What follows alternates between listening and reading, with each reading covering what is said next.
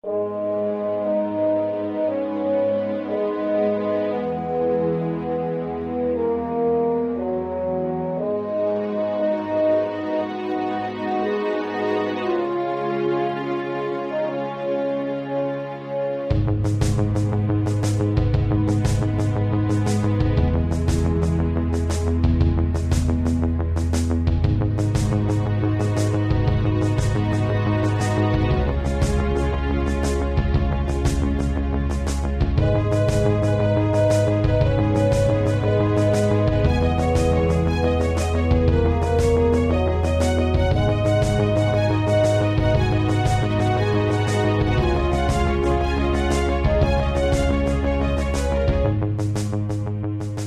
and welcome to the JLA Cast, a podcast in which we explore life in the time of Grant Morrison across the DC universe and beyond. My name's John and I'm the writer and creator of Afterlife Inc.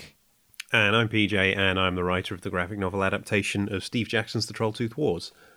Although, PJ, I suppose a slight clarification, you are currently about 81% of PJ? Like how human are you feeling right this moment? Oh god, it has been a night, folks. My wife and I had, let's say, some dodgy pizza last night from a place we order from all the time that's usually very good. So, just must have been a bad batch of ingredients, unfortunately. And then our cats decided to start a fight club at 3:10 in the morning on our bed. So, what was the? Do you think you can pinpoint the actual topping, the precise topping that did it? We think it was the spicy andouille sausage. Because it's the only thing we both had. Well, I hope the listeners can actually appreciate your dedication here, PJ, because I think we've recorded while we've both thought one of us have had colds before, but I don't think we've ever recorded while in the midst of food poisoning. Well, I feel like it's mostly passing now. I'm okay. It's the tiredness which comes with a headache that's the big problem now. But I've got a big mug of coffee and I'm raring to go. And if I do fall asleep halfway through the podcast, I feel like John will be able to cover seamlessly and no one will know. Well, we somehow the snoring out. We somehow managed to finish the last episode despite a weird audio glitch where you couldn't hear me anymore. So clearly we are capable of performing when one of us isn't even on the air. So see how professional we are, folks. You don't get this on other comics podcasts. I was going to name some then, but I thought that would be really offensive. Well, PJ, I mean, we've already talked about how we're in this weird kind of hinterland now, where we finished the JLA run. Anything's possible. We've been revisiting these kind of. We're starting our tour of these historic moments in DC Comics history that pertain to Grant Morrison's work on JLA. And then this episode, we have a deviation from a deviation. We're completely off the beaten track now. Yeah, this is a weird one, folks. So we've basically just finished looking at The Final Night, and we went through it based off the trade paperback I had that I bought in the 90s when I was first buying the JLA trades. I bought it basically between Strength in Numbers and Justice for All, between those two coming out when I was just desperate for Justice League material. I was like, but there isn't any more. And obviously Final Night is an event that got referenced a lot back then, so I was aware. I was like, well, I'll see if I can get that. And yeah, I could. The trade contained the 4 issues of Final Night and the Parallax Emerald Knight one-shot, and that is it. That should have been the end of the story. I mean, quite literally. Yeah. However, I'm reading a later digital collection, which was clearly put together by, I imagine, a long-suffering intern at DC Editorial for Comixology, and it contained an additional story. What? Well, indeed. Given that use your words, John. Given that Final Night saw, the end of Hal Jordan, at least for a short while, my collected edition included the memorial issue of the actual Green Lantern series. Yeah, Green Lantern issue 81, which I had never read before. So you know what? I bought a physical copy off eBay. And I read it last night, and reading it was it was a weird experience. One, it's the first time I've bought an actual floppy comic for a few years, but also to be reading a 90s comic that I hadn't, one, that I hadn't read before, and two, that the cover is so 90s. It's all, they've sort of made it look like Hal Jordan's headstone effectively, but with a shiny Green Lantern logo on it, and the cover is textured to feel like stone. It looks like one of the I don't want to do too much of a disservice to the design team, because it was the 90s, we were all drunk on power, but it looks a bit like one of the default textures in Photoshop version like 1 or something.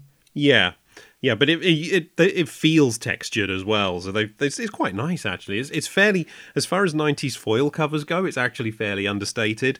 But I have to say as well, because obviously every other issue we've done, I've either read in a trade or on Comixology, one or two of them here and there. But this is the first one where I've read an actual comic, and John, it has adverts in it.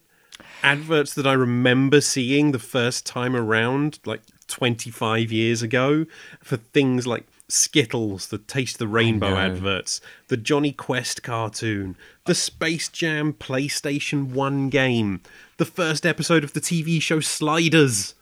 What? They took out print ads for Sliders? Yes, with Jerry O'Connell's face looking at me. Jeez Louise. I mean, I guess that is dating it wonderfully, but yeah, the actual cover date is December 1996, isn't it? Yeah, so we're maybe this was written a few months before or whatever, but cover date, we're right just before Grant Morrison's JLA begins. Yeah. So end of 96. So I want to say Final Night would have been the DC crossover that was going on around the same time as Marvel were doing Onslaught. Oh, that's interesting, isn't it? Because obviously from Onslaught you get Heroes Reborn. And did Heroes Reborn start the moment that the Onslaught saga ended, or were they kind of running concurrently, to your knowledge? It definitely didn't start till after the end of Onslaught, because Onslaught included the final issues of Fantastic Four, Captain America, Thor, Avengers, and Iron Man. And then, other than Thor, they got then relaunched with new issue 1s as Heroes Reborn after Onslaught. The thing that's interesting about that, PJ, and I don't know this for certain, so I could be completely wrong, but didn't the Kurt Busiek, George Perez Avengers Volume 3, didn't that begin in 97? I can't remember if Heroes Return was 97 or early 98. Yeah, because obviously Heroes Reborn didn't last very long. It's hard to exactly pinpoint why. Well, it had a year. It had a full year. Yeah, everybody gets a year. You could do anything for a year, and then you've got to rein it in. Just double checking the dates on Avengers. February 98. Oh no, it's cover date February 98, release date December 97. Oh, okay, so yeah, I foolishly thought that it almost started concurrently with the Morrison JLA run, just as a weird kind of cosmic coincidence. But no, I guess there was this weird overlap where we were experimenting with trying to get the Image people back into the fold. Yes, well. It's funny you mention like the weird feeling you get looking at old adverts, because I mentioned a few issues back about not one of my prouder moments, but being headfirst in a massive shipping container at my local tip and finding some very, very old issues of Justice League Task Force and also the Hawkeye miniseries. And I'm not necessarily sure that nostalgia is the word, because it doesn't always come with a warm rush of emotion, but like it's conjuring powerful feelings seeing like those old 90s ads, because I don't know if this was the same for you, PJ, but obviously finding these American comics was quite rare when we were young. They felt quite kind of illicit and kind of like something really weird and magical when you found them. And so it wasn't just that like you were getting weird tales of a superhero, you were getting like a weird glimpse into American culture. And like, Yeah. and without the internet being really like a prevalent force, it really felt like something from another planet had just landed on your doorstep. Yeah, and it wasn't. I didn't discover a comic shop until I'd been collecting for a little while. I'd only sort of got things randomly. My local newsagent would get random American comics in every month, and I'd buy most of those. Usually it was a mixture of Uncanny X-Men and X-Men, but occasionally there'd be a random X-Factor. A couple of times they got random issues of the Batman titles during Cataclysm. So I had like 4 random issues from the middle of the Cataclysm crossover, Wow. things like that. And then it was probably a good year and a half later, I found my first comic shop and I had to take a train to get there, but near enough that I could start sort of properly collecting a few series. I remember my experience was kind of like you'd watch a Saturday morning cartoon, think you understood what those characters were, because of course it wasn't so much for the story and the setting, it was more the vibe of it, because it was a Saturday morning cartoon. It was obviously quite sanitized. But then I always remember like these rare moments where you got these 90s comics. There was something kind of unsettling about them in a weird way. I remember getting a random issue of Silver Surfer, a 90s issue of Silver Surfer, where he's living with Alicia Masters, from Fantastic Four, and this must have been, in hindsight, at the peak of like X-Files and the kind of 90s obsession with aliens and grey aliens. And I really vividly remember that Silver Surfer was facing off against an entity called the Other, and it kind of manifested as like little grey men, like little grey aliens. And there's a scene where like it's very metaphorical, but like his skin gets like peeled off him, and then it regrows. It's like this kind of weird transcendental experience. And like I just remember reading this as a kid, going like, "Oh my god, this isn't a Saturday morning cartoon. This is weird and dark and moody." And there's adverts for basketball everywhere. I remember being very confused when I got because I knew the X-Men cartoon, and then I got my first actual X-Men comic. And the X-Men cartoon I got because it's sort of a pared down version of the 90s team, really. So I bought my first issue, and I'm like, wait, Bishop's actually a full-time member of the team? What? What? Wait, why has Wolverine got bone claws, and why is he just wearing a bandana and his costume's all torn? And, all that weird stuff. Who's this beast from an alternate reality? What is the Age of Apocalypse? Oh, God, yeah. Yeah, and that's always the dilemma, isn't it? And, like, I know we maybe give some of the companies a bit of a hard time for hitting the reboot button a little too often, but I understand the problem of going, because if you're trying to like get a kid across from, we see the cartoon, they like that character, I can't wait to pick up a Spider-Man comic, and then you pick it up and you're like, well, why is Spider-Man a robot, and why is one of his arms a ghost, and why are there like 4 Spider-Men, but one is the memory of a dream of an enigma from another reality. It's like things get weird very quickly in a superhero universe, and yeah, but they were always I always found them fascinating, even if I kind of didn't really know what was going on at the time. Oh, that's it. That comic hooked me. I was like, I wanted to know the answers to these questions. And obviously, eventually, I would find the answers to those questions by doing back issue dives or starting to pick up the Marvel UK, the Essential X-Men and the Astonishing Spider-Man and the reprint titles. And yeah, it was an odd time. Well, I guess also this is kind of around the time of the weird speculator boom in comics. I mean, we've had the death of Superman. We obviously had Batman. We had Nightfall, and of course now you, PJ, have picked up a kind of foil cover memorial issue for Hal Jordan. And do you think that was there an element? Do you think of them trying to make this a collector's item?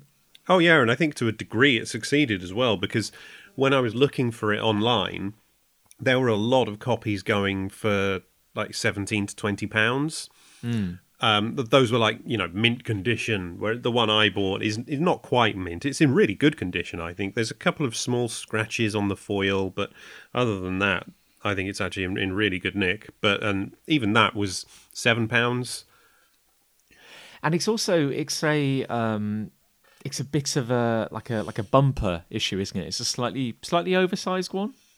It is, because I don't think it is for, the main story is 22 pages, which is pretty standard, but then the actual physical issue that John doesn't have does contain then a backup story that takes the issue to, it's about 10 pages. Oh, no. Yeah, about 15-page story.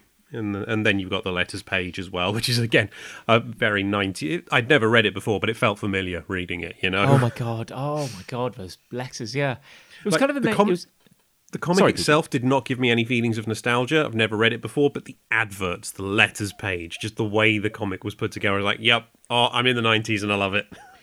And I guess also, in an era where there was some internet, but, it wasn't certainly not as prevalent as it is now, but the idea that there always seemed to be a thriving letters page. Like...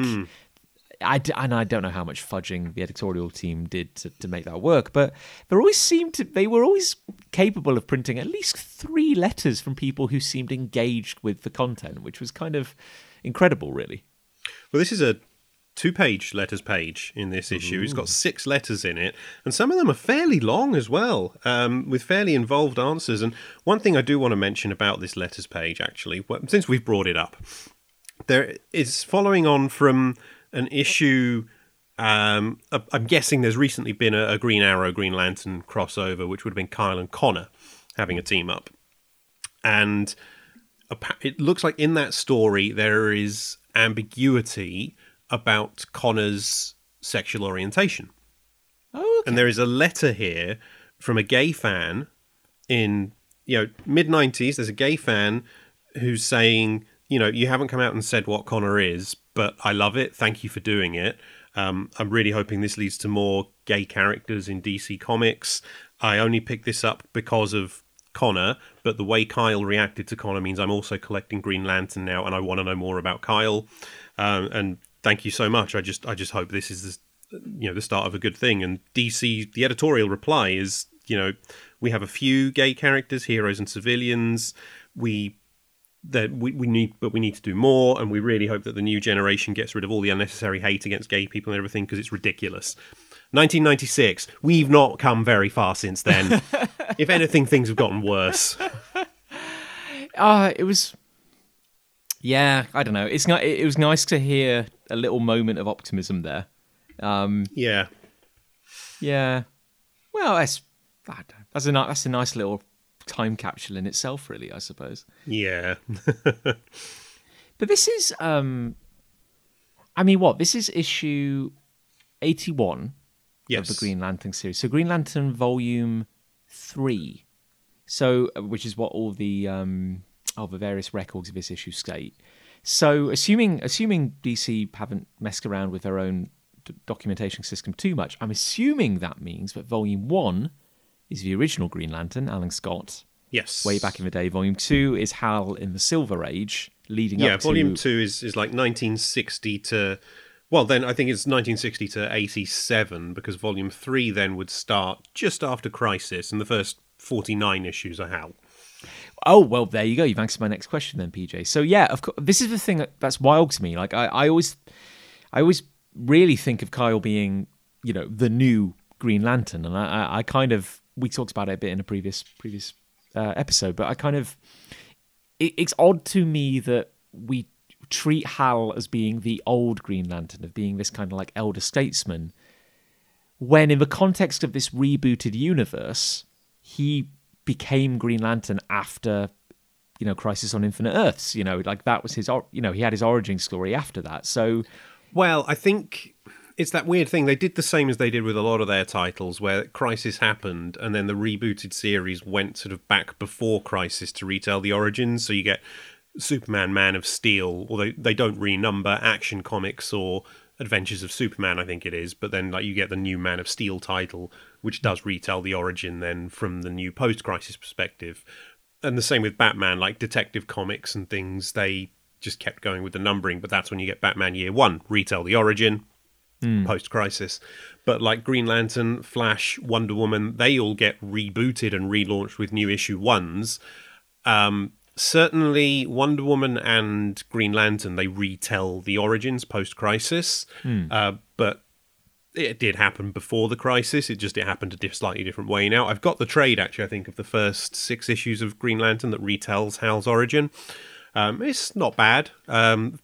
Honestly, there's some forgettable moments in there, but it's quite good. The Wonder Woman one by George Perez is superb. But then I think the Flash doesn't do that. It just deals with Wally as the Flash now. And that's the Flash series is where we had Morrison doing some stuff, Miller doing some stuff, Wade doing some stuff. Is that correct? Wade was like the long term. Wade doesn't start it. I can't remember who starts it. Wade joins the Flash. I can't remember, issue 40, issue 50, something like that, and then is on it for a good long while. It's during Wade's run that Morrison and Miller come in and do some fill-in issues or some mini runs in the middle of it. So, was Ron Mars writing Green Lantern? How long was he on this series then? Was he writing it under Hal before Kyle came on board? I think Ron certainly did Hal's final storyline. I'm just checking. I'm calling up his bibliography now, actually. So DC Comics, Green Lantern.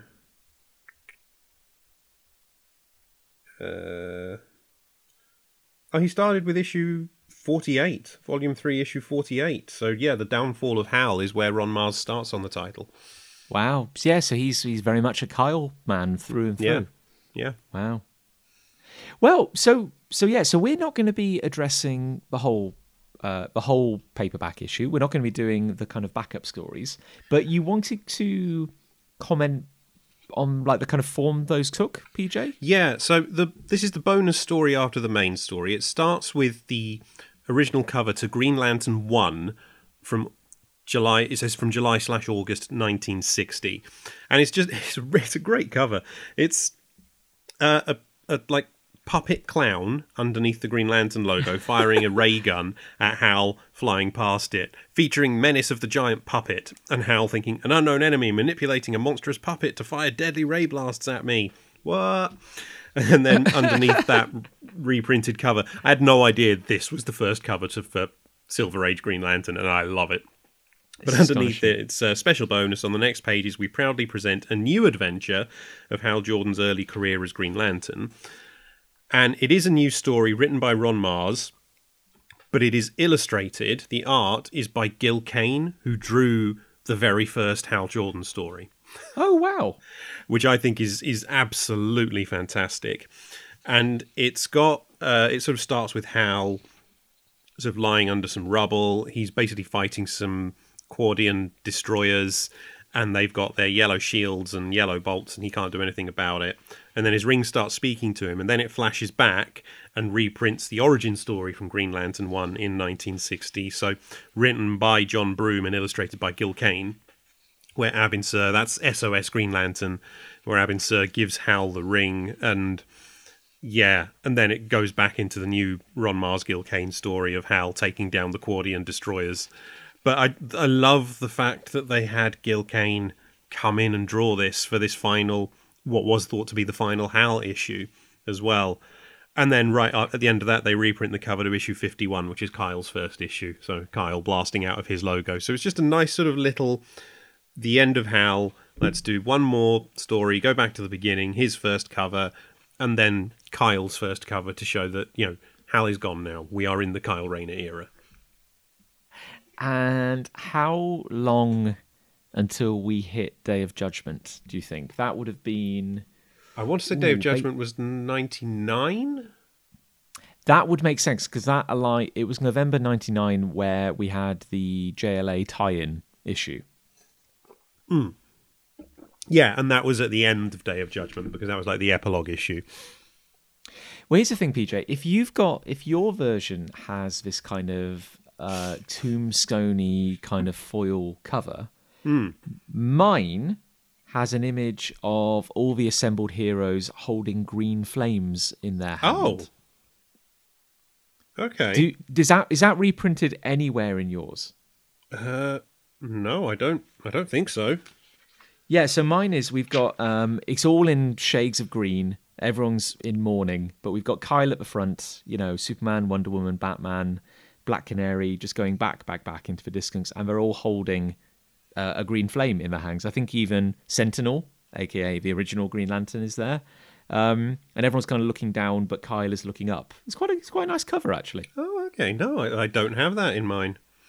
And that is a Darryl Banks original there. So I had a weird, when I saw Darryl Banks was the artist on this, and I'm doing Darryl an immense disservice here, so I have to apologise. My brain, I had a weird brain connection where I thought it was Derek Robertson. Oh, okay. Yeah, Archiscon, Transmet, and other things. And I just have this weird brain fart where I was like, wait, is that where he got his origins? Like, in the same way that, like, a young Stuart Immonen drew Final Night, or how you'd, look back at, like, Age of Apocalypse and, like, Gambit in the Externals is drawn by Carlos Pacheco or something like that. And I'm like, was this the weird origin story? But no, it's Darryl Banks, who's very much known for drawing the Kyle Green Lantern run, I understand. Yeah, it was on it for, I think most of the time Ron Mars was on it, to be honest. He drew, started with issue 50. I have gone to Darryl Banks' Wikipedia page here. I don't know this by heart, just to say. You're very well-informed, CJ. Starts with issue 50, so co-creates Kyle with Ron Mars, and he's on it till issue 142. So, wow. Good long run. Designed the Parallax costume. Oh, wow. So, okay. Yeah. Well, thank you, Darryl. Well, PJ, if we're going to dive into the issue, I mentioned it at the end of the last episode, but I'm assuming that your version doesn't have an error right at the start where they've reprinted the first page twice. No, it does not. No. So I'm going to skip that, PJ. So I have page 1. I have an inserted shot of the darkened sun from Final Night, and then I have page 1 again. So now I assume the story is actually starting. Yeah, with a car driving towards like a wasteland area. And who should get out of it but John Stewart, the third Green Lantern, I want to say? Yes. Yeah. And wait, no, hang on. Wait. No. Fourth. Was he before or after Guy? Fourth. He's after Guy, isn't he? He's the fourth, yeah. Once again, things were very busy post Infinite Crisis. They got a lot of lanterns in. It's... At first, I thought it would be Carol Fenris, but no, it's Donna Troy. Yeah, so Donna and John were both Dark Stars, which was like the replacement Green Lantern Corps in the DCU after Hal destroyed the Green Lanterns, and then the Dark Stars get taken down in a Kyle story that's happened before this, by one of the many Sons of Darkseid, the Adam Strange story that gets referenced in the JLA Adam Strange story. Right. Well, most of my knowledge of the Dark Stars comes from, oddly enough, the Grant Morrison run on Green Lantern, which does a lot with the Dark Stars. And I have to say, I wasn't really familiar with them before, but there's some interesting stuff there. That Kyle story on Ran is my only encounter with the Dark Stars. I want to say that's actually issue 75 of Green Lantern. The final part of that story. And that's where John was crippled. Oh, yes, of course. And now recently healed again in the pages of Final Night. Yeah, by Hal. So they are obviously both dressed in quite somber clothing. And they also comment on the fact that they've had to rent a car to come. Yeah. Yeah, because they're ex-heroes. Neither seem to have powers anymore. I do like that Donna's wearing a green necklace. That's a nice touch. And obviously, Donna's story is always a little confusing to me. She's like she was created as a sister to a young Wonder Woman. Is that? Yes. And she has the same powers? She had, and then I don't know the hows and whens, but she loses her powers. She becomes a Dark Star, and then the Dark Stars disband, and I guess she loses those powers too. And then I don't know if I think she gets her Wonder Girl powers back and becomes Troya or something, and then she dies, and then she comes back. And it's Donna Troy is one of those characters I find confusing because I've only really seen her on the periphery. She was only ever a supporting character in books I was reading. She was quite a long-term supporting character in Green Lantern. She was Kyle's girlfriend for a while. Right. She's quite key in the JLA Titans, the Technis Imperative miniseries, which we are going to get to at some point. I did read The Return of Donna Troy, because that was supposed to be a big deal. I don't remember anything about it, other than that was the book where DC debuted their, at the time, new logo. Oh, wait, which particular logo was that? This was when they changed to this classic 90s logo that they'd had for decades to like DC with a swirly circle around it. The first time they changed the logo. Okay, and not to be confused with a slightly later one, which looks like it's it's peeling off the page. Yeah, no, not that. The one before that, because they've changed it so many times in the last 20 years now. I do miss the kind of classic. I say classic, but like the '90s one, like the kind of the circle with the stars around it. That's very very Marvel versus DC to me. Yeah. But yeah, so obviously they're here for a significant event. They mentioned that Kyle was apparently gonna meet them there. I should say that they're standing in, effectively from this first page, just quite a barren chunk of land. Yeah. But they say that Kyle came out early because he said he had something to do, and a light shines from off panel. Yeah. And then we turn the page, and it's a splash page of like a huge green cathedral with massive windows and the Hal Jordan Green Lantern logo quite prominent above the door. As a whole load of heroes arrive. You've got Captain Marvel and Captain Marvel Jr. and Steel flying in, Jean a little below them, the Flash running along. I can see Impulse, Superboy, Connor, Green Arrow, Aquaman walking into the cathedral, Wonder Woman's there with some flowers, Captain Atom appears to be directing people, and then a lot of people in shadows. Oh, possibly a Tachyon, or possibly Wave Rider or something. I'm not sure. Do you notice who isn't flying in, though? Superman. Because he doesn't have his powers. Oh, PJ, yeah, I'm glad you're paying attention. But yeah, and it's also, of course, nice to see that Captain Atom has been reduced to just ushering people to their seats. Yeah, the one door in the cathedral, and he's like, go in there. Like, yeah, we know Captain Atom. God. A natural-born leader. But then we get the title and credits. So, Funeral for a Hero, Ron Mars writer, Daryl Banks pencils, Romeo Tangal inks, Pamela Rambo colour, Chris Eliopoulos letters, Eddie Berganza associate, and Kevin Dooley funeral director. So in case there was like any doubt as to what was happening, we're here. We're here for the funeral / memorial service of Hal Jordan, and as John and Donna kind of enter the crowd, they comment on, it's like saying like, oh my God, like, wow, look what an assembly. And, I think Hal would be honored. And as they enter the crowd, we see everyone's favorite Pharaoh is here. We didn't think we'd see him again, but there he is. I know. Standing next to Saturn Girl and Aquaman and the Ray.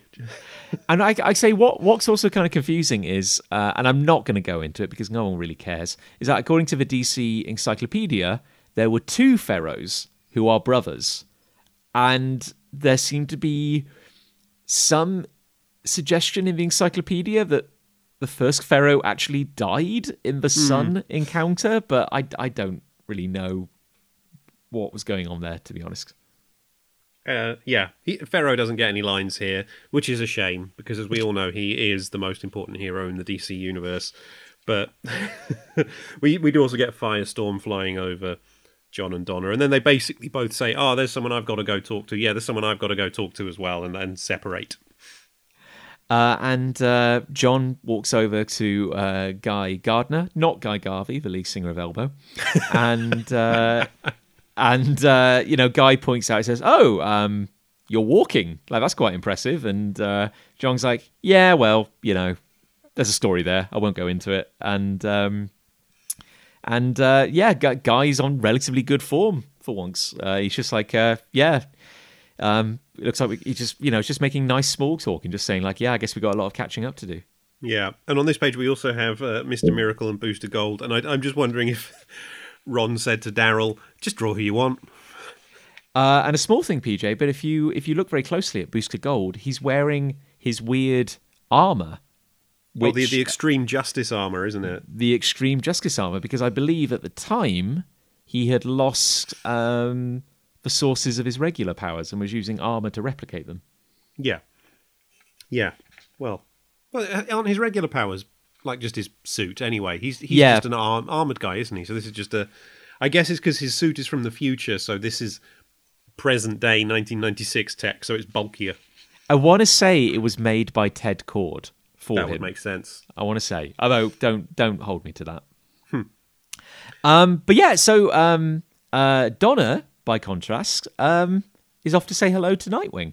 I was so happy to see Nightwing. I always love it when Nightwing turns up. You'll have to help me out here, PJ. I'm assuming their connection is because they were both in the Teen Titans. They Robin were the original Wonder Teen Girl. Titans with Wally, Roy Harper, and oh god, who was the fifth one? Robin, Wonder Girl, Kid Flash, Speedy, Aqualad. Yes. There we who go. later Thank you. became Tempest. Is that Yes. correct? Yeah. So, interestingly, Donna compliments him on his new costume. Yeah, so he would have only recently, and this for me is is the quintessential Nightwing look: the black onesie with like the blue stripe running up the arms that moves to a point on his chest. But I guess he's only just come out of the big collared blue and yellow number that he first got when he became Nightwing. We see that's weird though, isn't it? Because I think of this is the Nightwing costume, but again we're in the period where this could have been quite new. This could have been quite radical. Well, certainly I know he was still wearing the original Nightwing costume during the events of Nightfall. He's not in Nightfall a lot, but when he does turn up, he's wearing that original costume, and that was only a year or two before this. So, I also like his. It's not quite the Superman mullet, but I do like that he's got that hair basically. Yeah. He's got the slightly longer cut.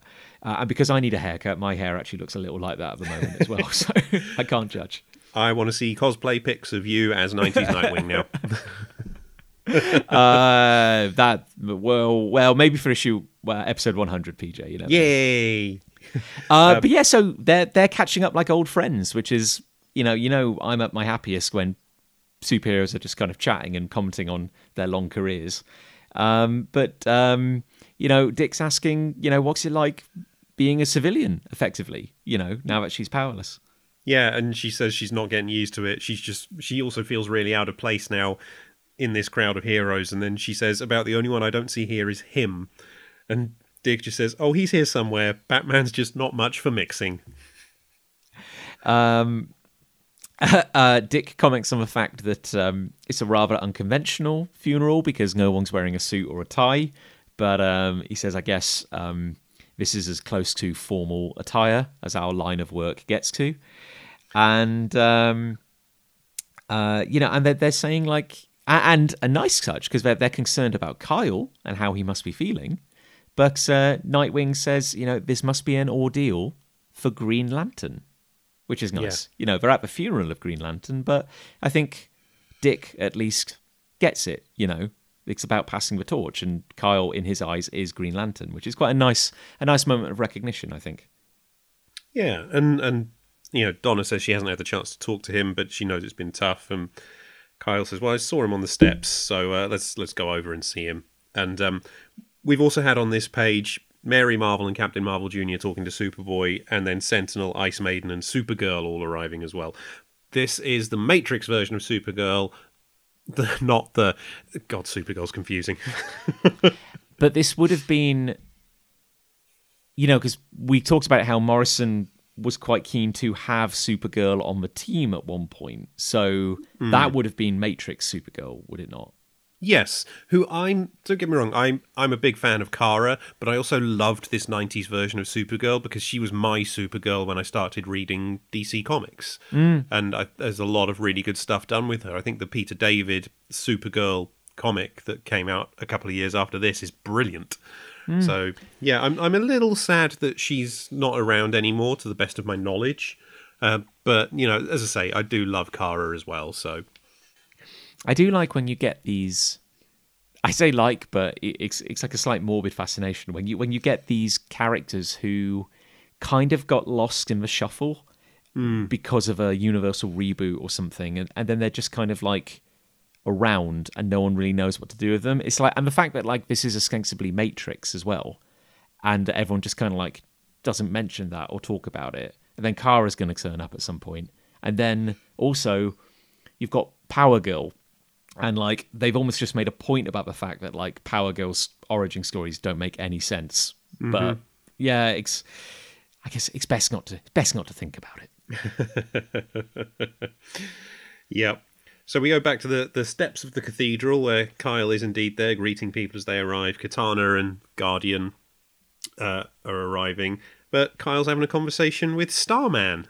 Yeah, this is Green Lantern 5 talking to Starman 38, I believe. The Starman from the critically acclaimed 90s series, Jack Knight, is that right? Yes, yeah, Jack Knight. I have to say, I have never read a Starman book, but no. I know that this is the Starman that everyone talks about, and I also know it's super 90s. Like, he's wearing goggles and regular clothes and just has a scarf. And I kind of love it. I don't know whether the series is any good, but, like, this ticks all my boxes. Yeah. I also love that Jack and Kyle are talking about art. Like, and Jack saying, "Yeah, I've got all these things, which if you want to check it out."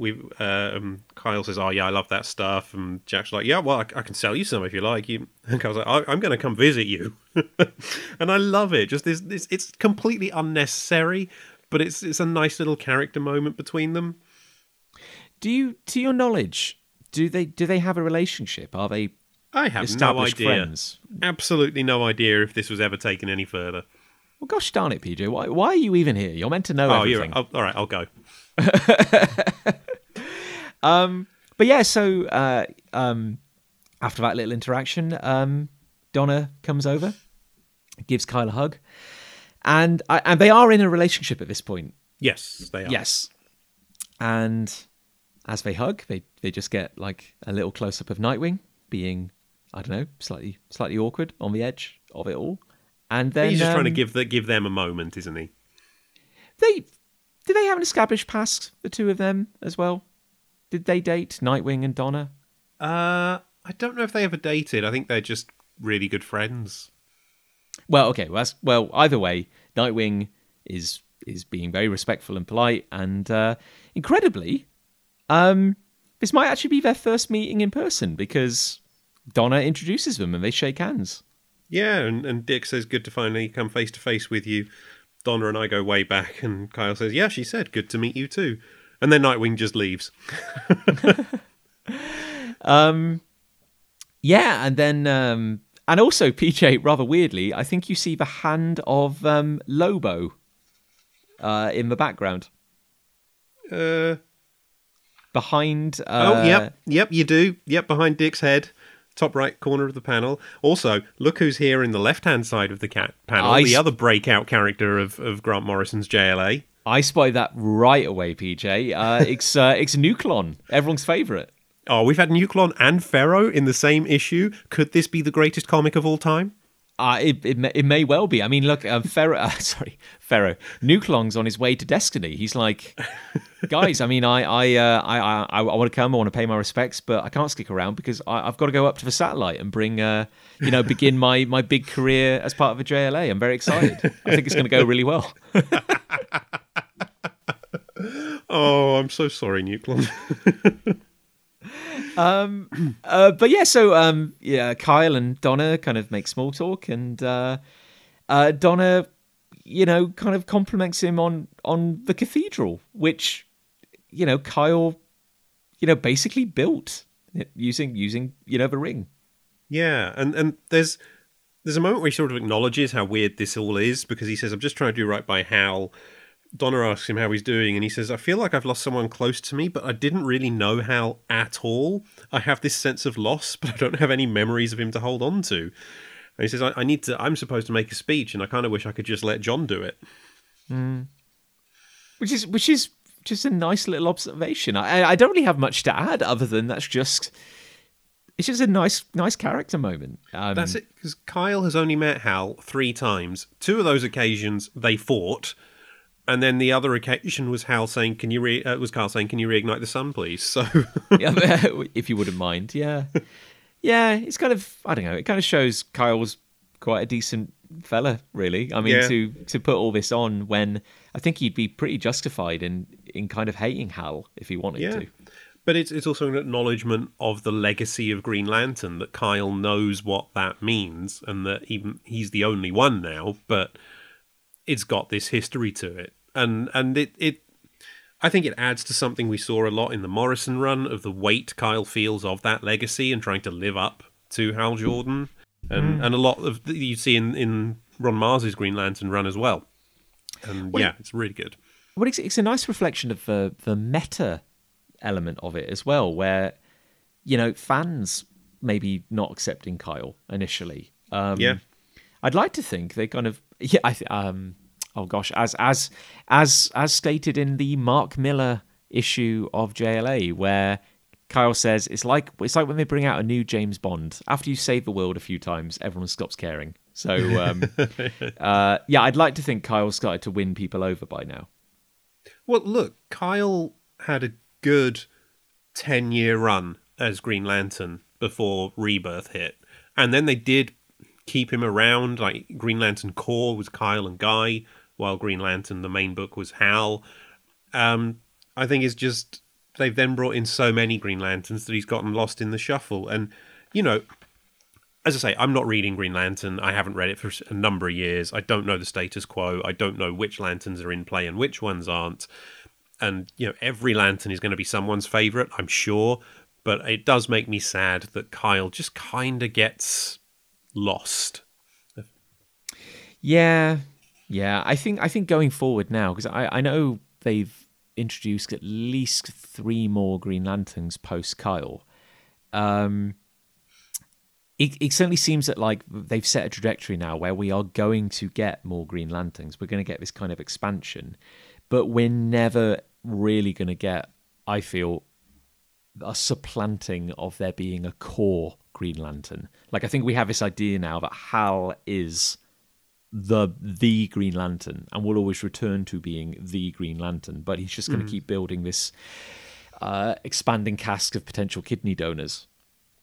Yeah.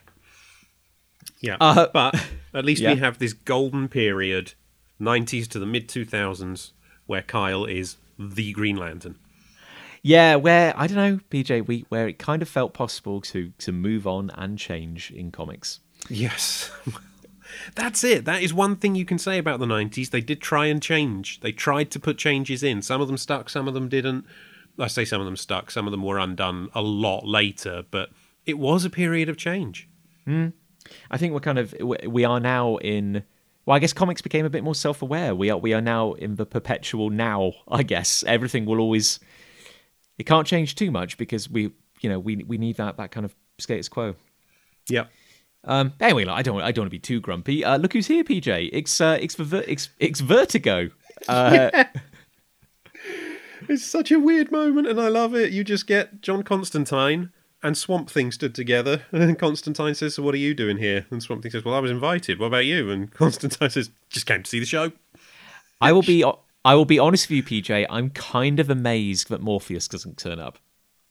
Well, maybe he's in the background somewhere. Oh, we'll have to keep our eyes open. Yeah. It seems like one of those moments where, like, we'll wheel the Vertigo cast out when something momentous happens. Yeah, but this is sort of a few panels of mourners. So you then get like the civilians. So Tom and his family and Carol Ferris are there, and Tom saying, I didn't realise it was the last time I'd see him. Did he tell you? And Carol's like, he didn't have to. And then you've got some former Green Lanterns, so they weren't part of the Corps when Hal destroyed it. I can't name any of them. But presumably they don't have their rings at this point. No, they wouldn't, would they? No. Is that lady's not? It's not Boudica, is it? It might be. I can't. I'm not overly familiar with many of the Green Lanterns from Hal's era. Obviously I know a couple of them. Mogo, obviously, Kilowog, obviously, they get some spotlight. And then I can tell you what some of them look like: the orange fin guy, and then the little dumpy round guy who has like extra arms or something. But that's all I got. There's the squirrel. The squirrel. Yeah, can't remember their squirrel, names. Dude. Well, PJ, can you remember the names of the villains who have turned up to pay their respects? No, I don't know who any of these villains are. I don't know Hal's Rogues Gallery, but other than like Hector Hammond and Sinestro, sorry. But it is. I like it though because it is a handful of villains Hal's for, and one of them saying he's really dead, and the other one saying it wasn't like this in the old days. These things didn't happen. Which is, it was more playful, I guess, back in the 60s. I do like. I it's fascinatingly weird, but I love those weird kind of like, because these characters in principle don't really, age. Batman's always going to be kind of fighting crime, always battling the Joker. But I do like when characters show a moment of almost like meta awareness where they're like, we've been doing this for effectively decades in some universe, and like, yeah, wow, the narrative has changed around us. Like, I used to rob banks. I think as Kyle said, they used to fire freeze rays at you, and now they'll actually murder people you care about. So, yeah, at least the villains are like, oh, it's not like the old days. We didn't. No one actually died in those days. And I have to assume one of them is called like, I don't know, Seamaster or Sailor Boy, because he's just dressed like a quintessential sailor. Maybe he had like exploding fish or something. I don't know. Yeah. No, I'm not sure who they are. I could check on the DC wiki, but we're not really going to interact with them a lot more. So let's not worry about it. And then Donna and Kyle head inside, and we get a double-page spread of all the mourners sat in the aisles.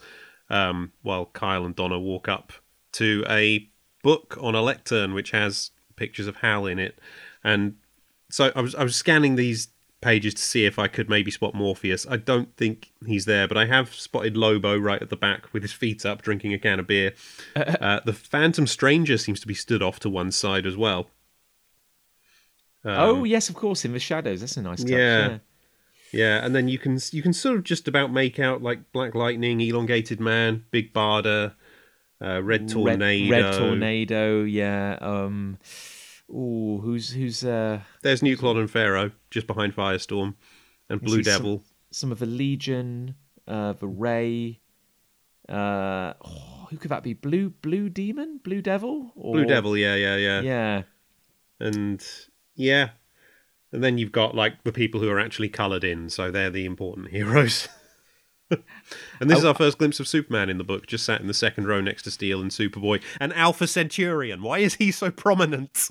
You'll be pleased to know, PG, that on the DC Wiki page of this issue, the first person alphabetically listed in the appearing in is Alpha Centaurian.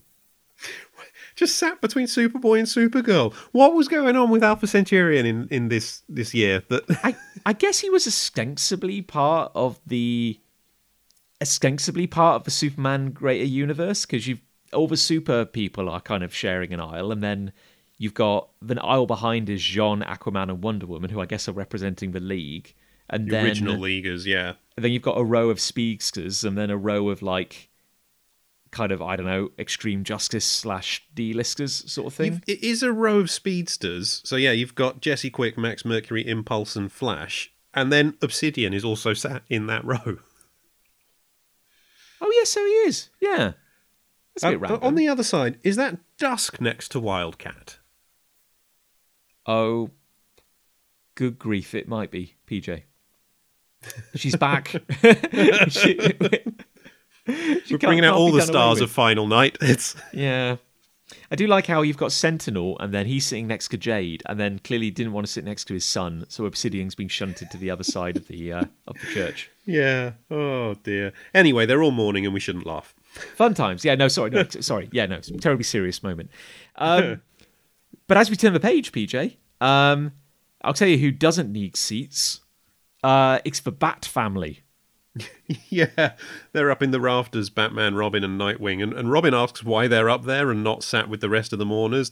He says, you knew this, Green Lantern, right? And Batman is typically Batman about it. He's like, I thought I did, Robin. Then he turned into someone else. Yeah, it's a funny one, isn't it? Like, I'm surprised there aren't more characters kind of sharing Batman's opinion, if that makes sense. It kind of paints Batman as a bit of a contrarian, but like he's raising some fair points, I think, here, even if he is, being a bit absolutist about it. I actually really like this bit of dialogue. He says, I find it difficult to accept his actions no matter what steps he took to redeem himself. We're here to honour his memory, and I will do so, but I doubt I'll ever be able to excuse what he did. And I think that's a perfect summing up of how Batman feels about Hal going forward. Yeah, it's a complex moment. It's not meant to be kind of simple to rationalize, but thankfully Kyle put in some, I don't know, rafters when he was designing this cathedral. It's almost like he knew someone would need to brood on it. Yeah, well, he has met Batman and Robin at this point, so Oh, and also given the time frame, PJ, urban legend. Yes. Yeah, so Batman doesn't officially exist at this point. Yeah, that's true. That's true. So you wouldn't give him the seat. Yeah, I think there were even some sort of D-list heroes who don't know Batman exists. So, which is wild in hindsight. Yeah, Kyle does. Kyle, there's a story arc around the issues 60s, 70s of Green Lantern called Hero Quest, where Kyle tries to go and visit other heroes to get pointers from them, and he has a typically 90s Batman encounter with Batman, where Batman's like, I'm not teaching you anything, and swings off. And then Robin has to try and say, it's okay, he's just like that. But Deadman is here as well. Yeah. Just saying he hopes Hal finally finds some peace. And Batman seems to sort of almost sense that Deadman's there, but doesn't see him. Yeah, because Deadman should technically be invisible, silent, intangible sort of thing. But if that's how his character worked at this point in continuity. But Batman, he's got the senses, he's got the super senses. Kind of. So small interlude for me now, because I should have mentioned this earlier when we were talking about what else is in this issue, but I completely forgot to. The next page for me is like, you remember in the 90s Marvel would do bullpen bulletins? Well, it's the DC version. Watch this space. All the news articles about things that are coming out this month, and they talk about Lois and Clark, the New Adventures of Superman show. That's out. Isn't that cool? They're getting married in it. So we're going to get them married too. And it's really interesting. These are the DC comics that were coming out the week after this. Animaniacs issue 20. Apparently they had an Animaniacs. Okay. yeah, sorry. I didn't really know how to respond to that. I know. And then you've got Azrael issue 24, Batman, Impulse, Green Arrow 115. So that kept the original numbering as well when Connor took over.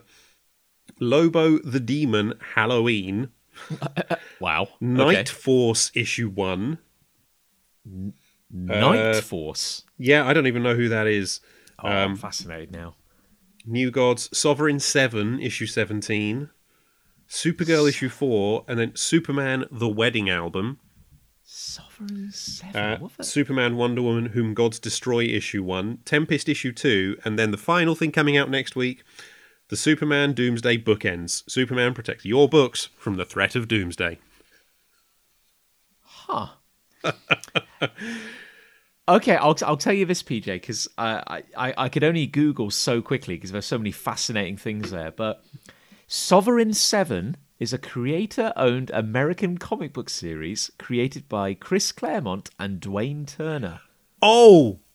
Do you know what? I read There is a guy on Twitter, I can't remember his real name, but he is at Comrade Bulski, and every week he does a thread about weird stuff in comics. He did a whole thread about the Sovereign Seven a few months ago that I read, and it sounds insane. The thing is, I kind of feel that like I've seen these characters. I think maybe only in the pages of maybe only in the pages of the DC Encyclopedia. Although I'm not certain. I'm really not sure. Yeah, apparently the book was typically 90s Chris Claremont, and therefore not that great. Fictional team history. The Sovereign Seven are a group of aliens from various planets exiled to Earth, where they battle various villains, most notably Darkseid. Power Girl was briefly a member, but in classic Chris Claremont fashion, they were all brand new characters because he creates characters the same way other people create gas. For a time, the group operates out of a mysterious coffee house, the Crossroads Coffee Bar, which is larger on the inside than it is on the outside. Yeah. I don't think I'm going to track down Sovereign 7. But I recommend trying to find the thread from Comrade Bulski. It's really interesting. Okay. All of his threads are really interesting, to be fair. He's a good follow if you're still on Twitter. Despite the group's metafictional nature, they were seen fighting a squadron of Apocalypse soldiers during the Genesis event. I mean, who cares? No one cares about the Genesis. I read the Genesis event and I don't care. CPJ, if you'd read it again, I'm not doing that. Well, okay. Well, I'm gonna leave that open because I'm slightly fascinated by that. But PJ, yeah. So aside from the bullpen, I guess after that we get to Superman, who is of course our first speaker. I guess it would have to be. Really. Yeah. So Superman walks up to the lectern, the podium, and he says, "This is the second time I've been asked to preside over something like this. I'm assuming the first one was for Barry." Yeah, I'm assuming he didn't speak at his own funeral. No. So he said, "It's never easy to bury one of our own. I knew Hal Jordan better than many, though not as well as some. Hal was a lot of things to all of us, but he was a hero. There's no body to lay to rest, so all we can do is remember him. And those who were closest want to share some of their memories." And of course, the comic doesn't draw attention to it, but it is wild to think that Superman is effectively powerless at this point. I feel like that's something that Superman was trying to keep under wraps while he figured out how to get his powers back. So Batman probably made arrangements for him to be here, so without people realizing how he got there or anything. But, that's a nice touch, PJ. Yes, I like that idea. Yeah. But then he steps away, and Guy Gardner walks up, and I love Guy's speech. It boils down to, "A lot of you don't like me. Hal didn't really like me. I didn't really like Hal, but Hal was the best." I don't know. Probably calls everyone a bunch of Jabrowskis or something like that, or I don't know, lunkheads. Throws around some good down-homey kind of euphemisms, and then it's probably like, "I'll see you all in the bar" or something like that. I don't know. Yeah. And then he finishes, "The things that matter are left unsaid, so I'm saying them now. Hal Jordan was the best Green Lantern, and that's all I got to say." Then he steps away, and Jon Stewart walks up and says, "Good job, Guy." I mean, I was also a pretty good Green Lantern, but I guess now isn't the time or place for that. So.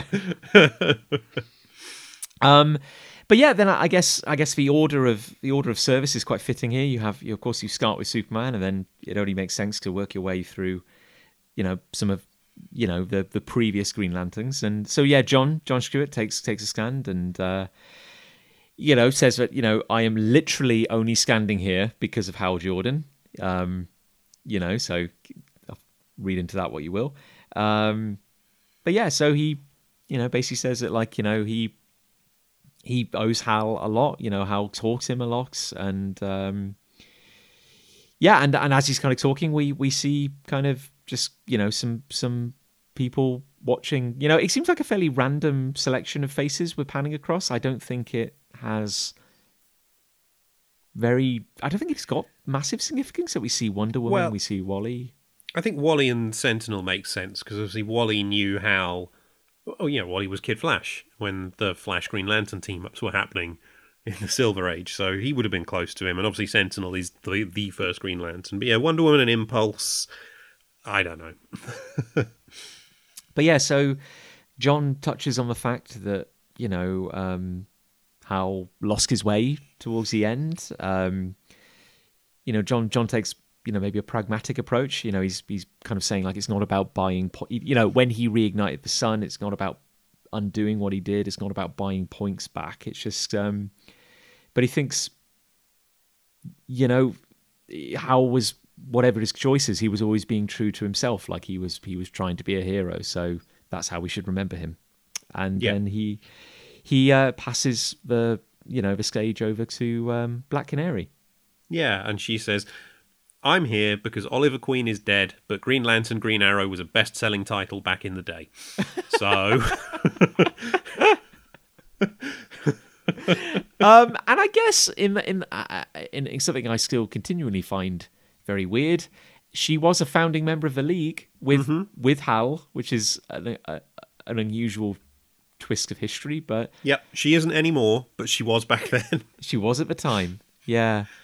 But yeah, so she says, comics on the fact that Ollie's dead as well, so maybe they're together again, and having fun adventures wherever they are. I don't know. Yeah, having a good laugh over this whole ceremony. And then Wally takes a stand, who's kind of, as you said, PJ, got the kind of almost like the family aspect to it. It was like, his uncle Barry was a major part of his life, and Hal was, his friend. Almost like a kind of, like when you're growing up and your family would have kind of like, I don't know, you'd have like an uncle who wasn't really an uncle sort of thing, just like a friend of the family sort of thing. Yeah. Yeah, and I like his bit at the end as well. This sounds ironic coming from someone who can stretch seconds into hours, but time does heal all wounds. And yeah, it's a nice speech from Wally. He does a good job. And of course, there's the small acknowledgement as well that Wally's identity is public, as just in front of all these people he talks about his Uncle Barry. Yeah, which again, it's little things that until you pointed out to me, PJ, I just never really picked up on. It's interesting in a way that this isn't a public event. I guess you could have always had like camera crews in the background or something like that, but it does feel vaguely private, even though it's the superior community and family members and stuff. And but yeah, then Carol takes a stand, and obviously she was kind of arguably the closest to Hal. They were in love, and but she talks about it from the perspective of we were in love and it didn't work out. He kind of failed in many ways. So yeah, it's a sadness of knowing, of not just losing a person, but also the fact that they'd lost their relationship, I suppose, a long time ago. So yeah, that's a nice little moment as well, I think, even if it just plays out over 2 panels. Yeah, and then I don't know if Kyle and Carol have ever really met before, but Kyle takes the podium as Carol walks away, and he just says to her, "I'm sorry for your loss," which is nice. He acknowledges that what she's lost here, and then he says, I haven't prepared anything, so I'm just going to speak from the heart, and acknowledges to everyone, you probably don't know why, a lot of you probably don't know why I'm the one up here speaking, and I don't really know either, but I'm Green Lantern, and I'm doing my best to carry on Hal's legacy. I can't replace him, and there will never be another like him, but I'm going to do what I can. And, a nice thing where he says, look,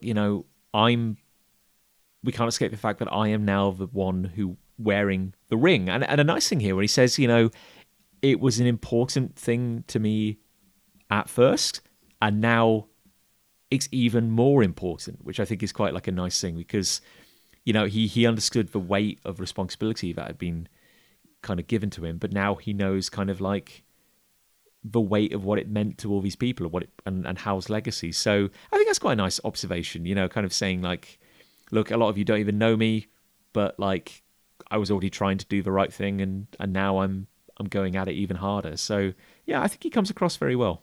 Yeah, and he says, I didn't know Hal as a friend like a lot of you did, and I wish I had done. I wish I could know more about Hal, but even knowing what I know, I'm proud to carry on the name of Green Lantern.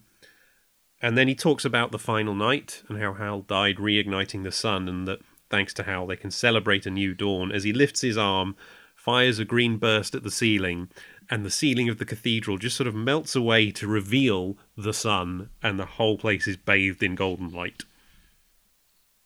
I think, which is a very, very nice touch as well. And I think, again, I'm not gonna. I don't think I'm ever gonna have the warm feelings about Hal that others do, because I was, I never really, I wasn't there. Kyle is my lantern, so Kyle says some really nice things here, but again, he also kind of puts Hal on this pedestal as being like the ultimate hero, and which is is fair. It's certainly a very appropriate thing to say given the circumstances, and I think if we then go into the Morrison run on JLA, it's nice to see Kyle not lose that respect, but kind of gain a degree of his own confidence beyond that over the course of the series. So this is Kyle maybe closing the door on one chapter of his life, but like by the end of JLA, he really seems to have found a direction of his own, which I've always enjoyed seeing that happen. Yeah, no, exactly. Same. And I also like that in the sunlight we have the Vertigo row again as we get Constantine and Swamp Thing sat next to each other. Maybe, I don't know, maybe Swamp Thing was getting a bit kind of like dehydrated. He needed some sun or something. Like some crackers. Yeah. And then the cathedral fades away completely. I hope no one was still sat down when Kyle removed the pews. But they're now just sort of stood in the barren wasteland that was Coast City, and Kyle says Alan Scott was Green Lantern before Hal and I were even born, and he wanted to say something. Again, the weird little oddity that is Alan Scott, who, never an official Green Lantern, not recognised by Oa, so to speak. But yeah, and of course in this period where he's been made young again. He says, look, I want to give some perspective on loss. I might not look much older than my daughter, but I've been around a very long time.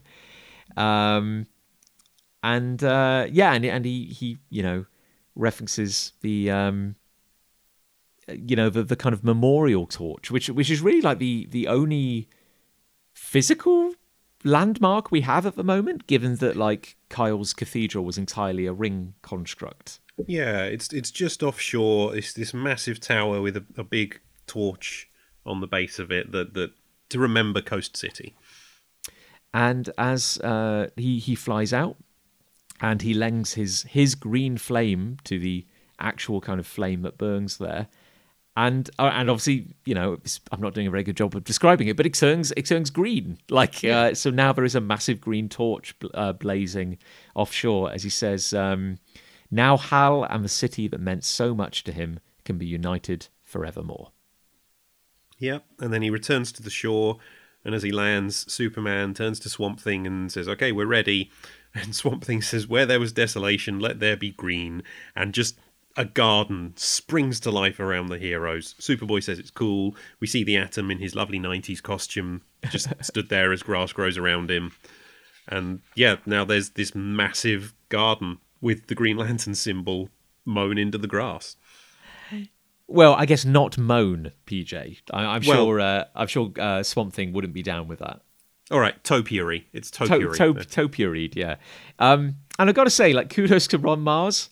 That's one of those kind of brilliant and daft ideas of going like, what else is green? What else is green in the DC universe? It's like Swamp Thing. So this is a lovely little moment actually, and we get a massive, as you said, this massive double page spread where all the heroes are kind of assembled and looking on. Yeah, a lot of them flying around. Superman stood firmly on the ground. Oh, and PJ, who's that? Honestly, scratching the back of his head like he doesn't know what a garden is. It's Nuklon, standing next to Metamorpho and I think Ice Maiden. Yep. That is the current JLA. The current JLA is told. Nuklon is honestly staring at a hedge and scratching his head like he doesn't know what day of the week it is. So I'm sure he's going to have a long and successful career in the league, and nothing bad will possibly happen. Yep, and Superman gives another little speech about this where Coast City once stood. Coast City once stood. There will now always be an Eden, basically a memorial garden to Coast City and Green Lantern. And then he turns to Kyle and says, Green Lantern. And Kyle uses his ring to create a statue of Hal Jordan stood above the Topia Reed symbol. And yeah, that's our last page, is just this splash page of the statue as Batman stands in front of it in the sunlight, not hiding now, and says, maybe I'll never understand what happened to Hal, but I can at least find it in my heart to forgive him. Rest in peace, Hal Jordan. No, you can't, Batman. That's a lie. That took me out of the issue a bit, because that contradicts what he said earlier and everything that he will ever do afterwards. I guess they had to wrap it up somehow, but yeah, I'm the same. Like, I don't really see Batman kind of changing. Well, I guess maybe it probably would have shattered the illusion if editorial had kind of like scrubbed out the text and just written like, no, fuck you, Hal.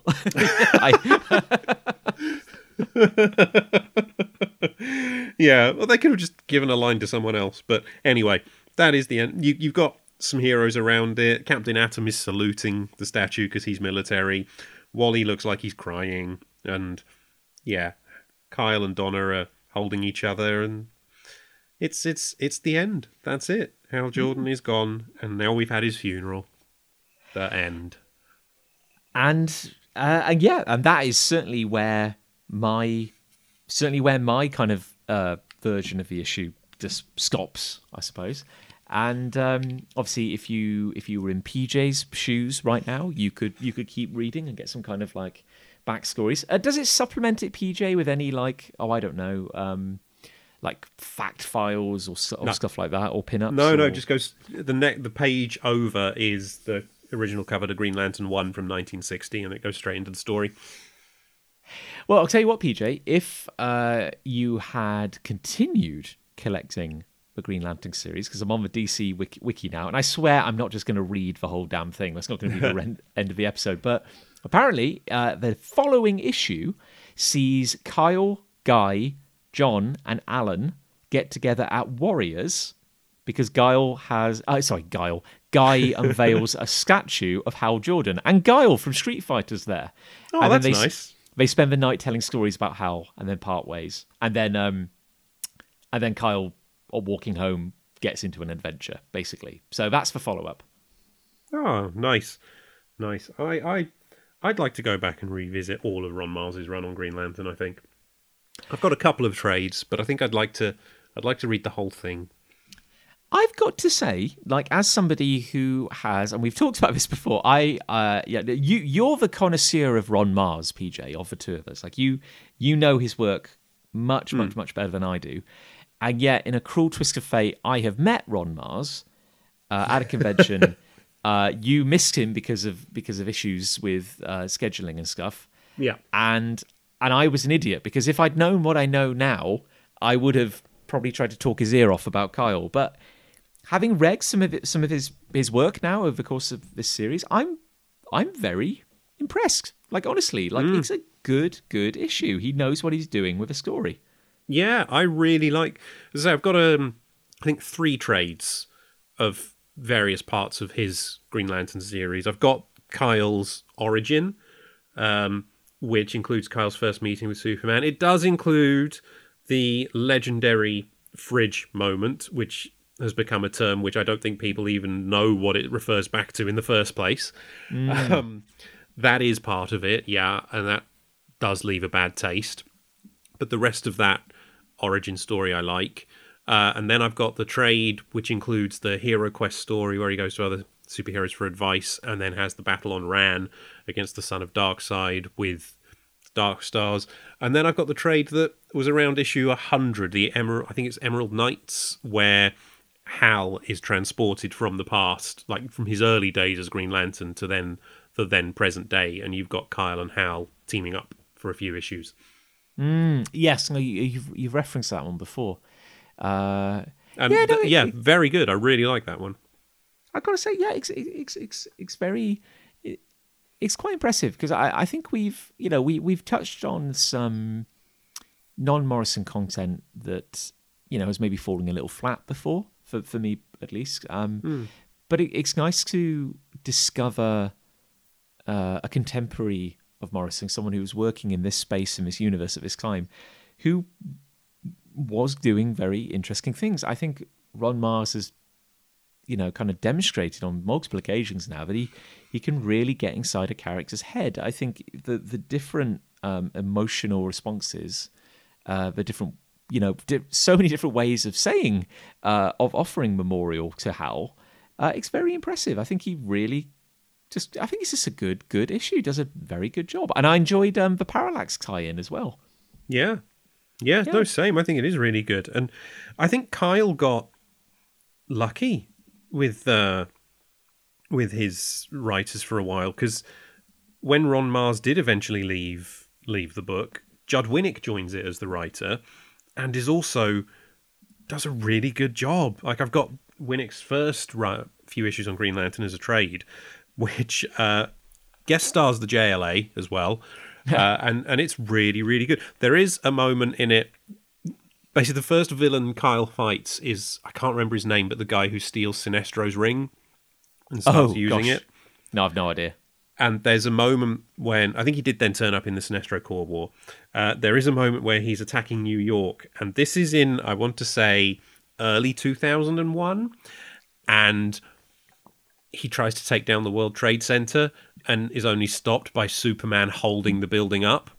Oh, God. Yeah, same year. And I didn't read it until obviously after September. I was like, oh, okay. That hits now. Oh, wow. That's how unfortunate. I mean, yeah. God, yeah. That's unlucky. Yeah. PJ, I want to say, because I'm sure there's somebody out there who's screaming at the mic. Of the 3 villains we saw in this issue paying their respects, one of them was Major Disaster. Oh, really? And one of them was the Tattooed Man. And I would suggest that the one who looked like a sailor was the Tattooed Man. Oh, okay. My guess then would be the one that had like epaulets on his shoulder was supposed to be Major Disaster. But is that the same Major Disaster who then joins the League? That's the really weird thing. I don't know. I mean, Major Disaster's look has gone through quite a few changes. Like the early version of that character is almost unrecognizable to the later one. But, yeah, because he looks quite... If it is the same character, he looks very different to how he does on the... Unless it's the guy behind them in the trench coat. It might be the guy behind him. I don't know. It's weird. As we said, I didn't even really know that Major Disaster counted as a Green Lantern villain, but there we go. I think I was vaguely aware. Yeah, no, the Tattooed Man, I've got him up here. It says occupation, professional criminal, former sailor. Ah, okay. So there you go. There you go. So who's the third villain? Well, whoever wrote the wiki page here was more interested in making sure Alpha Centurion got a look in than listing all the antagonists. So boo to that person. Oh dear! I'm just looking through other characters now. I've called the wiki up as well to see if Linda Park is among the mourners apparently. Do any of these Salak? That's going to be a Green Lantern. They do list Oliver Queen and Barry Allen mentioned only. Come on, tell us who the third villain is. No, I think we're just going to have to live in a state of uncertainty, PJ. It's the only way. Yeah. Oh well.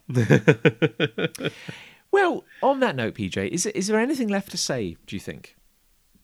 No, I think you're right. It's a really good issue. I love it a lot, and it really makes me want to both visit for the first time and then revisit the ones I've already read, all of Ron Mars's run on Green Lantern. Well, speaking of making you want to revisit things, this is me shoehorning a segue in here, PJ. Ooh. I think this successfully draws to an end our final night adventure, basically. Yes, so, our first diversion is done. Our first look at the wider DC universe in the era of Morrison. And I've enjoyed it, PJ. I mean, I some elements of Final Night didn't massively rock my world. However, I'm very glad we visited it because it was a big gap in my knowledge, and also I think has proven quite pertinent to the series because Kyle is a big part of JLA's emotional heart, and now we get to see this major chapter in his life. I've enjoyed it. Yeah, no, I have enjoyed revisiting it. Obviously, it doesn't. A lot of the main series doesn't hold up, but there's good bits in every issue. The final issue I really like, where Hal does sacrifice his life, and the two Ron Mars issues, the Parallax one shot and Green Lantern 81. Superb. We're slowly.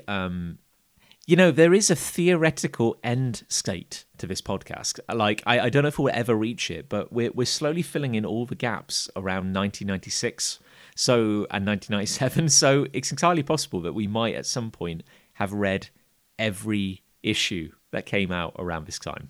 I think we've got a long way to go. We've got other events to look at that inform Morrison's run one way or another, whether they were concurrent or... I think at some point we should go back and look at both the complete Death of Superman run and also all the major Batman events of the 90s, because they all tie in here and there in various different ways, especially when you get to No Man's Land. But I think if we're going to look at No Man's Land, we need to look at Nightfall, Contagion, Legacy, and Cataclysm first. No, and that would be fascinating for me. And it's funny how the more we dive into this stuff, the more kind of it's like a treasure trove. More stuff kind of reveals itself. Like we've talked about Underworld Unleashed, yes, which of course has a connection to what was it called, PJ? I always forget the name of the actual story. Heaven on Earth, where we get the greatest Electric Blue Superman moment ever. So Neron, and the second greatest Electric Blue Superman moment ever. Yes, good God, that's a good story. And Can and you just look at that again? And you don't get that if you don't have use your words, John. If you don't have Mark Waid and Howard Porter doing Underworld Unleashed, which of course is a prototype version of their work on JLA together. But what are we going to do next, PJ? Oh well, next we've decided we should dip back into the Morrison well. But jump forward in time a bit next. I believe it's only 2 issues. We discussed looking at Final Crisis and then dismissed that because there are people who like it, but we are not those people, I'm afraid. I do apologise, but I cannot do Final Crisis. But John informs me there is a small gem within the middle of Final Crisis that I have never read. Yes. So we're going to do that. Yeah, so we are going to do Superman Beyond, which is a 2-parter. It appears in the middle of the Final Crisis trade paperback. As PJ said, we're not going to be doing all of Final Crisis. So if you own it, great. Just zoom in on the middle. If you don't, then you should be able to track down those original issues on Comixology. Please don't be confused. Don't confuse Superman Beyond with Superman Beyond, which is a different series, a limited series based a spin-off from Batman Beyond or Batman of the Future, the cartoon. Yes. I'm going to be doing Comixology for this. I'm not buying the Final Crisis trade just for those 2 issues. Purely out of spite from PJ. Look, it's no Genesis, but it's not great. And also, it's to be honest, I think we could probably make we could make a rational reason for not doing Final Crisis, in that while it is Morrison doing JLA, I think enough water had passed under the bridge at that point where it was a very different DC universe. It was a very different Morrison. They'd gone on and done so many other things. So you don't quite get that kind of sense of continuity that Morrison is just picking up these old characters where they left off. And we do have other Morrison to look at. We've got the JLA classified 3-parter with the Ultramarine Corps. That's going to be coming up. Which I'm very much looking forward to. I feel like at some point we should do All-Star Superman as well, because a lot of what Morrison did in JLA does tie into that. Yes, no, you're right, because that is the weird sequel, kind of not to DC 1 million. Mm-hmm.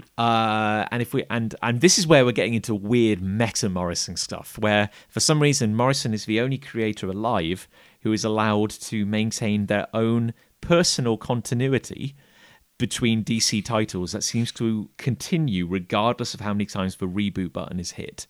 So we're going to be doing Superman Beyond because that's got a thematic connection to Earth 2.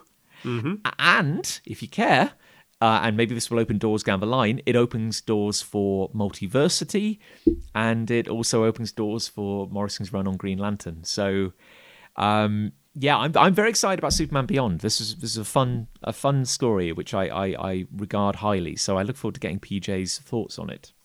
Yeah, I'd better go and download those issues from Comixology. And we've also got some other gems in the wings, so we will hopefully not keep you in suspense as we've always got something lined up. And but yeah, so we're Morrison of the future for now. Well, no, sorry, Morrison of when was Final Crisis? Kind of 2006. Yeah, somewhere around there. Yeah. Okay, so we're jumping a decade into the future now for another Morrison Superman adventure, but we'll be bouncing back and forth as the mood takes us. Yeah, I think we already know what we're looking at. The next two things we're looking at after Superman Beyond, and they were both books that were released concurrently with Morrison's JLA. So while Morrison wasn't writing them, they were at the same time. And I'll tell you now, they both have JLA in the title. It's very exciting. Well, PJ, on that note, if we've exhausted everything Final Night and Green Lantern related, is there anything you'd like to shout? For now, put a pin in that. Is there anything you'd like to shout about? No, I'm not going to do any shouting this week. You know where I am on social media, folks. You can find all my stuff there. Yeah, I'm the same. I've got nothing to add. So all I will say is a massive thank you, as ever, to Gav Mitchell for drawing our incredible cover artwork.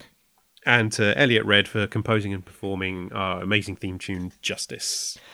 And PJ, as we draw the curtain on one adventure and prepare to embark on another, could you please see us off in your own unique fashion? Next episode, I insist you call me PJ Beyond.